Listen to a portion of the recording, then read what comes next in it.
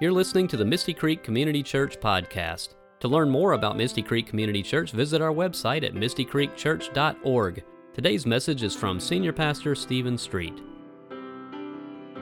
You know, we all have different stories, don't we? The story you live in is the story you live out. What story are you living in? Are you writing your own story, living your own way? Or are you living according to God's ways, His standards? And are you allowing Him, and you heard me say allow, are you allowing Him to write your story, co-write your story along with you? So we all have different experiences. We all have different personalities. I know that. And thus our unique experiences with how God met us and brought us into the family of God. When working with long-time church people, especially those who grew up in the church, I'll sometimes ask them, what did Jesus save you from? I bet we all have a story, don't we?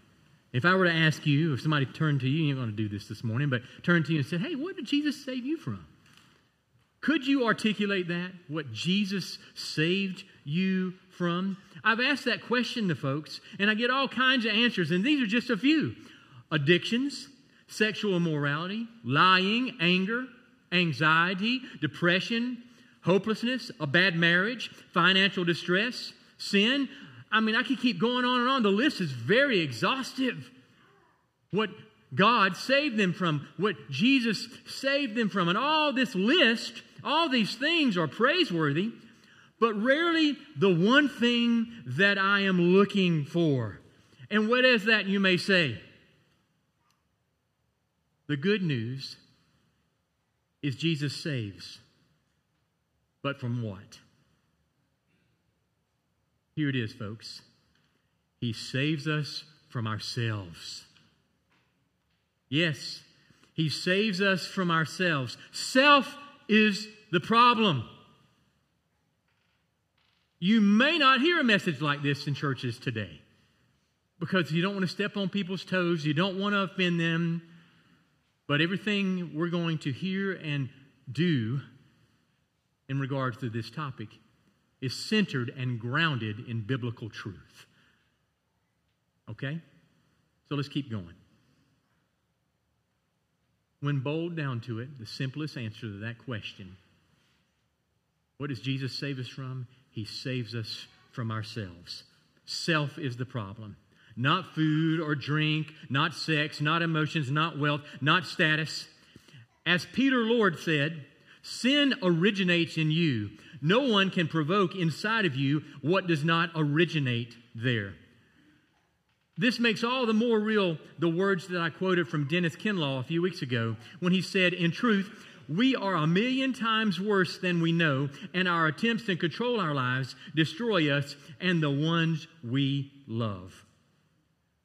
I want you to hear this, folks. The world's ways are never the ways of God. And the world's people are never the people of God. And I'm going to unpack that, so hold on. It can be difficult to hear, but there are two kinds of people in the world. And it isn't based on race or gender. It is our identities as children of God or children of the devil. That's it. Children of God or children of the devil. Just take a look at 1 John chapter 3, verse 10. So this leads me to an important point this morning. As stated in previous messages when I was preaching on God vision, we did that for about 8 weeks. The gospel calls people out and it calls people into. Into what? Think about it. Into what? Through our response of faith and repentance of faith-filled surrender to the Lordship of Christ, turning away from self-rule and towards Christ's rule, God makes us a new person, a new creature. He gives us a new heart. He gives us a new spirit. And we are spiritually born again as literal children of God. Just look at these passages up here. Let's do it together. Let's read it. I will give them an undivided heart and put a new spirit in them. I will remove from them their hearts of stone and give them hearts of flesh. In essence, He's going to circumcise your heart. He's going to remove that stone heart that you got, that calloused heart, that wicked heart, that selfish heart, that me, myself, and I heart. The self. Again, that's the problem. Everything that's going on in the world right now, it boils down to self. Selfishness. Not having our eyes fixed and focused on the author, creator, perfecter, pioneer of our faith, Jesus Christ. That's what it boils down to, folks. This new creature, this new spirit, this new heart on the inside, through the working of the Holy Spirit, is meant to work a transformation in our life from the inside out. That affects every area of our life. Let's look at 2 Corinthians. I think we got that up here too. We skipped John. Go back to John. I skipped it. You didn't. Can you go back to John? It's on the clapper, so we got a new setup. Good thing we don't have the lights up here. We'd be doing strobe, techno rock. Let's read this one together. Yet to all who did receive him, to those who believed in his name, he gave the right to become children of God, children born not of natural descent, nor of human decision or a husband's will, but born of God. That's your identity. You're born of God. God designed you to be either a male or a female. That's God's design. Who am I? Who are you to mess with God's design for humanity? We have no right to do that. And I could preach for an hour and a half on that, but I'm not. That's not all we preach and teach here. We preach and teach God's unconditional love and his plan and his purpose. But we also preach and teach what he saves us from, and that's self. He saves us from ourselves. Let's keep going here. So now we're back to the 2 Corinthians, right? There it is. Let's read this one together and keep you awake today. And we all, who with unveiled faces contemplated the Lord's glory, are being transformed into his image with ever-increasing glory, which comes from the Lord, who is the Spirit. You have the Spirit within you. God's DNA runs through your veins. He designed you, who made you. He breathed into you the breath of life. His eyes beheld your unformed substance as you were being created from the dust. He knows you inside out, as that song reminds us. Inside out. This is our identity. Who and what we are now. Now our entire life, our thoughts, our attitudes, our words and actions is to be defined and directed by this new identity. Just look at Romans 8. Well, I won't read all of it, but here's some of it. And I know you've got it up there, but I'm going to read it from here. As for you, you were dead in your transgressions and sins, in which you used to live when you followed the ways of this world and of the ruler of the kingdom of the air, the Spirit who is now at work in those who are disobedient. All of us also lived among them at one time, gratifying the cravings of our flesh and following its desires and thoughts. Like the rest, we were by nature deserving of wrath. But because of his great love for us, God, who is rich in mercy, made us alive with Christ, even when we were dead in transgressions. It is by grace you have been saved. Hallelujah. Amen. We now live in this grace.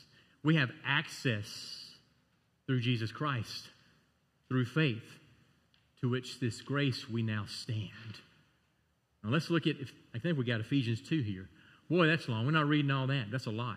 But it's powerful. I invite you to go back and look up this passage and read through it and look at verse 8. For it is by grace you have been saved through faith. And this is not from yourselves. It is the gift of God, not by works, so that no one can boast, for we are God's handiwork, creating in Christ Jesus to do good works, which God prepared in advance for us to do. He prepared in advance for you to do that. If you would stick to his plan and follow his will, you will do good works. You will do good things, not for your glory, but for the glory of God. And you'll not only boast in the glory of God, but you'll also boast in your sufferings, because suffering produces perseverance, and perseverance produces character, and character produces hope, and hope does not disappoint or let you down, because God is pouring into your hearts every day his Holy Spirit, his love, through the Holy Spirit that is within you, removing that self out of the way and consuming you from the inside out. Here's some powerful passages just to hammer home this point. This is Colossians 3:3. For you died, and your life is now hidden with Christ in God. When you receive Christ, you accept him, you die. That old you, that old nature dies. And there'll be times it wants to rear its head back up again. And usually that happens when you stop praying, when you stop attending church, when you stop associating with other believers, when you start doing things that gratify the flesh. There you go. There you have it. And you'll keep doing that, knowing that I can have a peace that transcends all understanding. I can have a joy that has no boundaries and no barriers. But yet I still give in to this self and this flesh. But this is what happens when you truly surrender to the Lordship of Jesus Christ and you live for him above everything else. 2 Corinthians 5:17, one of Sally Obley's favorite passages of Scripture. And you all know this one. Therefore, if anyone is in Christ, they are a new creation. The old is gone, the new is here. And how about Galatians 6:15? And this, you may not understand this one. Neither circumcision nor uncircumcision means anything. What counts is the new creation. Folks, we have been grafted in. We have been grafted in to the promises of God as Gentiles. Yes, Christians. And we have access to the keys to the kingdom. Not only those promises that are made in the Old Testament, which, by the way, we need the Old Testament. Amen to that. But now we have the promises of the New Testament too. And we don't have to sacrifice burnt offerings and grain offerings and an unblemished lamb, because the lamb has been sacrificed for all. Jesus Christ is the perfect, spotless, blameless lamb. And he has forgiven us. And we can boldly approach the throne of God with anything and everything. We can be as vulnerable and transparent with him. And he will not judge us and criticize us. Instead, he will receive us with arms wide open. That's called grace. And how about 1 John 3:2? Dear friends, now we are children of God, and what we will be has not yet been made known, but we know that when Christ appears, we shall be like him, for we shall see him as he is. Is that not a goal? To be more like Christ? To be like him, to see him as he is? You know, the beauty of standing up here and being your pastor is that when I look out to you guys, I see Christ. This is the body of Christ. This is the priesthood of all believers right here. These are the ministers right here. I love it. So I'm preaching out to the body of Christ. You know? How humbling is that? I know that was humbling for Doug last week to look out and see the body of Christ looking back at him. Oh, man. You get the chills? You feel that? Holy Spirit bumps? Yes. How about 2 Corinthians 5:16? So, from now on, we regard no one from a worldly point of view. Though we once regarded Christ in this way, we do so no longer. We look at brothers and sisters around the world and remember what Jesus said. Pray for your enemies.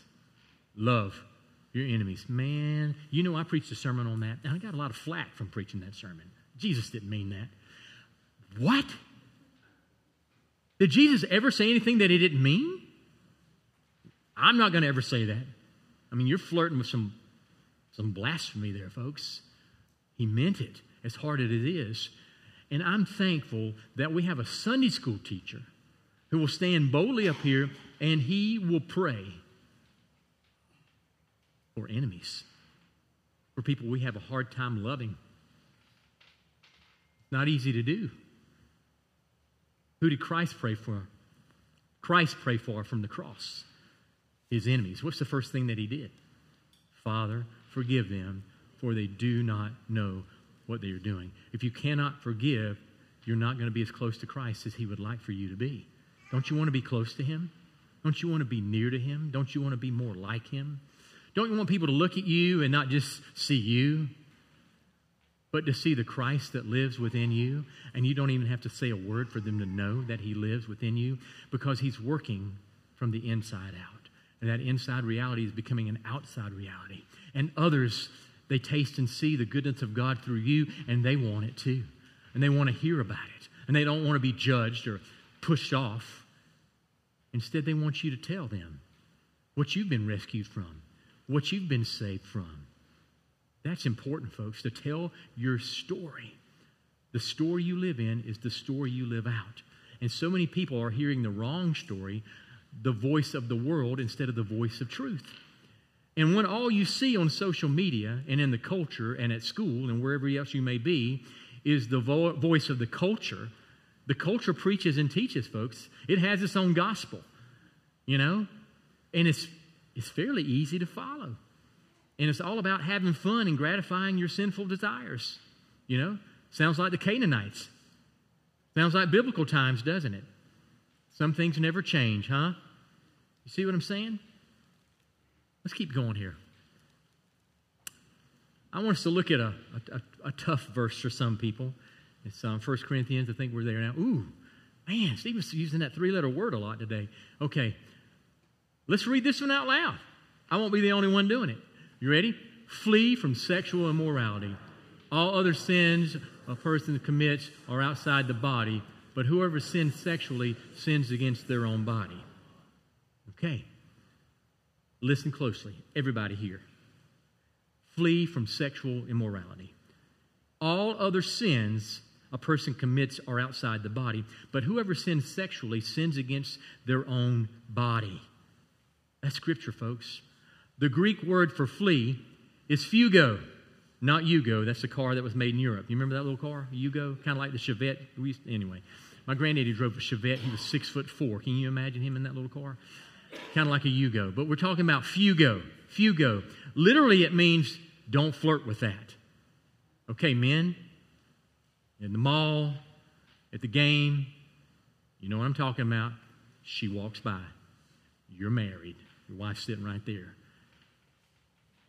Hugo, don't flirt with. Don't look. Okay? Look once, don't look twice. Okay? Look at what God has given you and blessed you with, and stay committed to what He's blessed you with and given you. He'll provide all that you need with what He's given you. Remember that.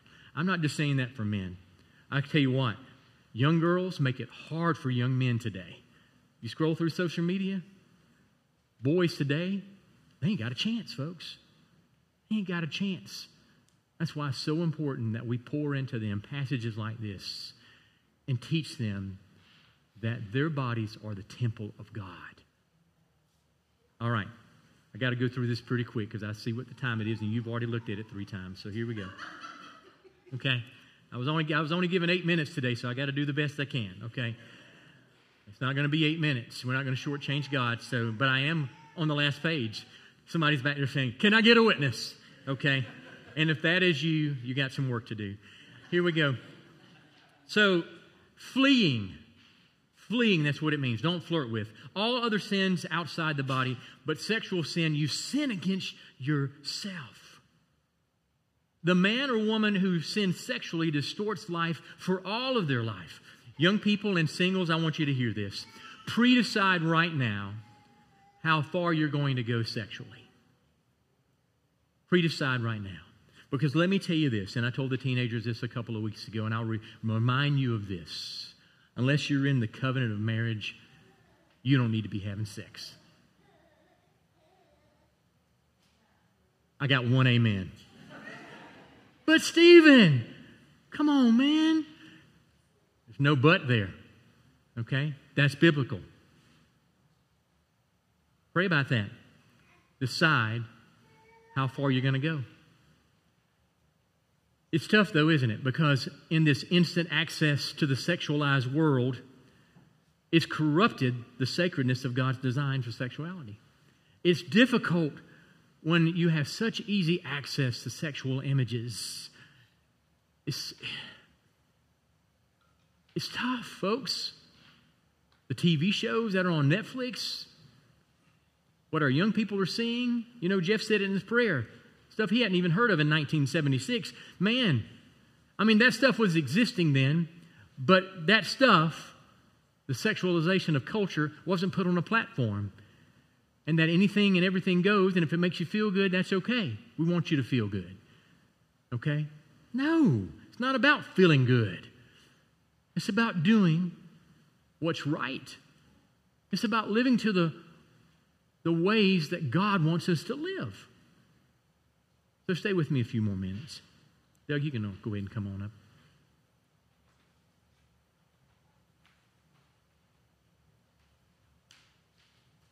What I'm saying to you is that this sexualization of the culture is not going to stop. It's only going to get worse. And young people and even adults, even some of you grown adults in here, you've become desensitized to it. And seeing flesh and everything else, you don't even think twice about it. And it corrupts you. And it confuses you. No wonder there's so many folks confused with their identity. Let me remind you, the story you live in is the story you live out. We have got to get the true story out to the world, folks, to our children and our grandchildren, our nephews and our nieces, our neighbors. We don't just keep that story to ourselves. What you identify with is what will define and direct your life. It's so true. The question for people today is this: what is our identity based on, rooted in, and anchored to? Who or what do you identify with? The godly character and behavior we live out is not birthed out of our efforts to be a good person, but because we have been made a new person and a good person. We do not behave to become, we behave because we are. What we are is not the result of our own works of genius or strength or goodness. It is the result of a loving, merciful, gracious God's genius, strength, goodness, and sacrificial redemptive work. What gospel, good news, are we preaching? What are we inviting people into? Is it a moralistic, performance-based religion? Is it a political, social, institutional, cultural, ethnic, national, or some other man-made identity? Is it modification or transformation? Is it centered and established on the Lordship of Jesus, the foundation on which He established the Great Commission and the authority of all Scripture? Who or what are we identifying with? Who or what are we calling others to identify with? God's people have spent millennia unpacking how wide and long and high and deep is the love of Christ, to know that this love surpasses all knowledge, that we may be filled to the full measure of all the fullness of God.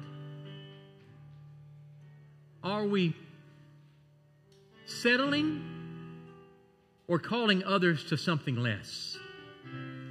Folks, we're just getting started as we help equip you to respond compassionately to the misguided and misinformed while remaining biblically faithful.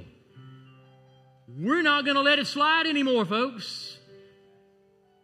Just appease everyone, validate everyone, accept every lifestyle and all that's going wrong. We're going to, with a biblical perspective, respond compassionately to the misguided and the misinformed. And speaking of the goodness of God and the story that He's writing for us, I want us to pray. I want you to bow your heads with me. Some of you have heard this prayer before.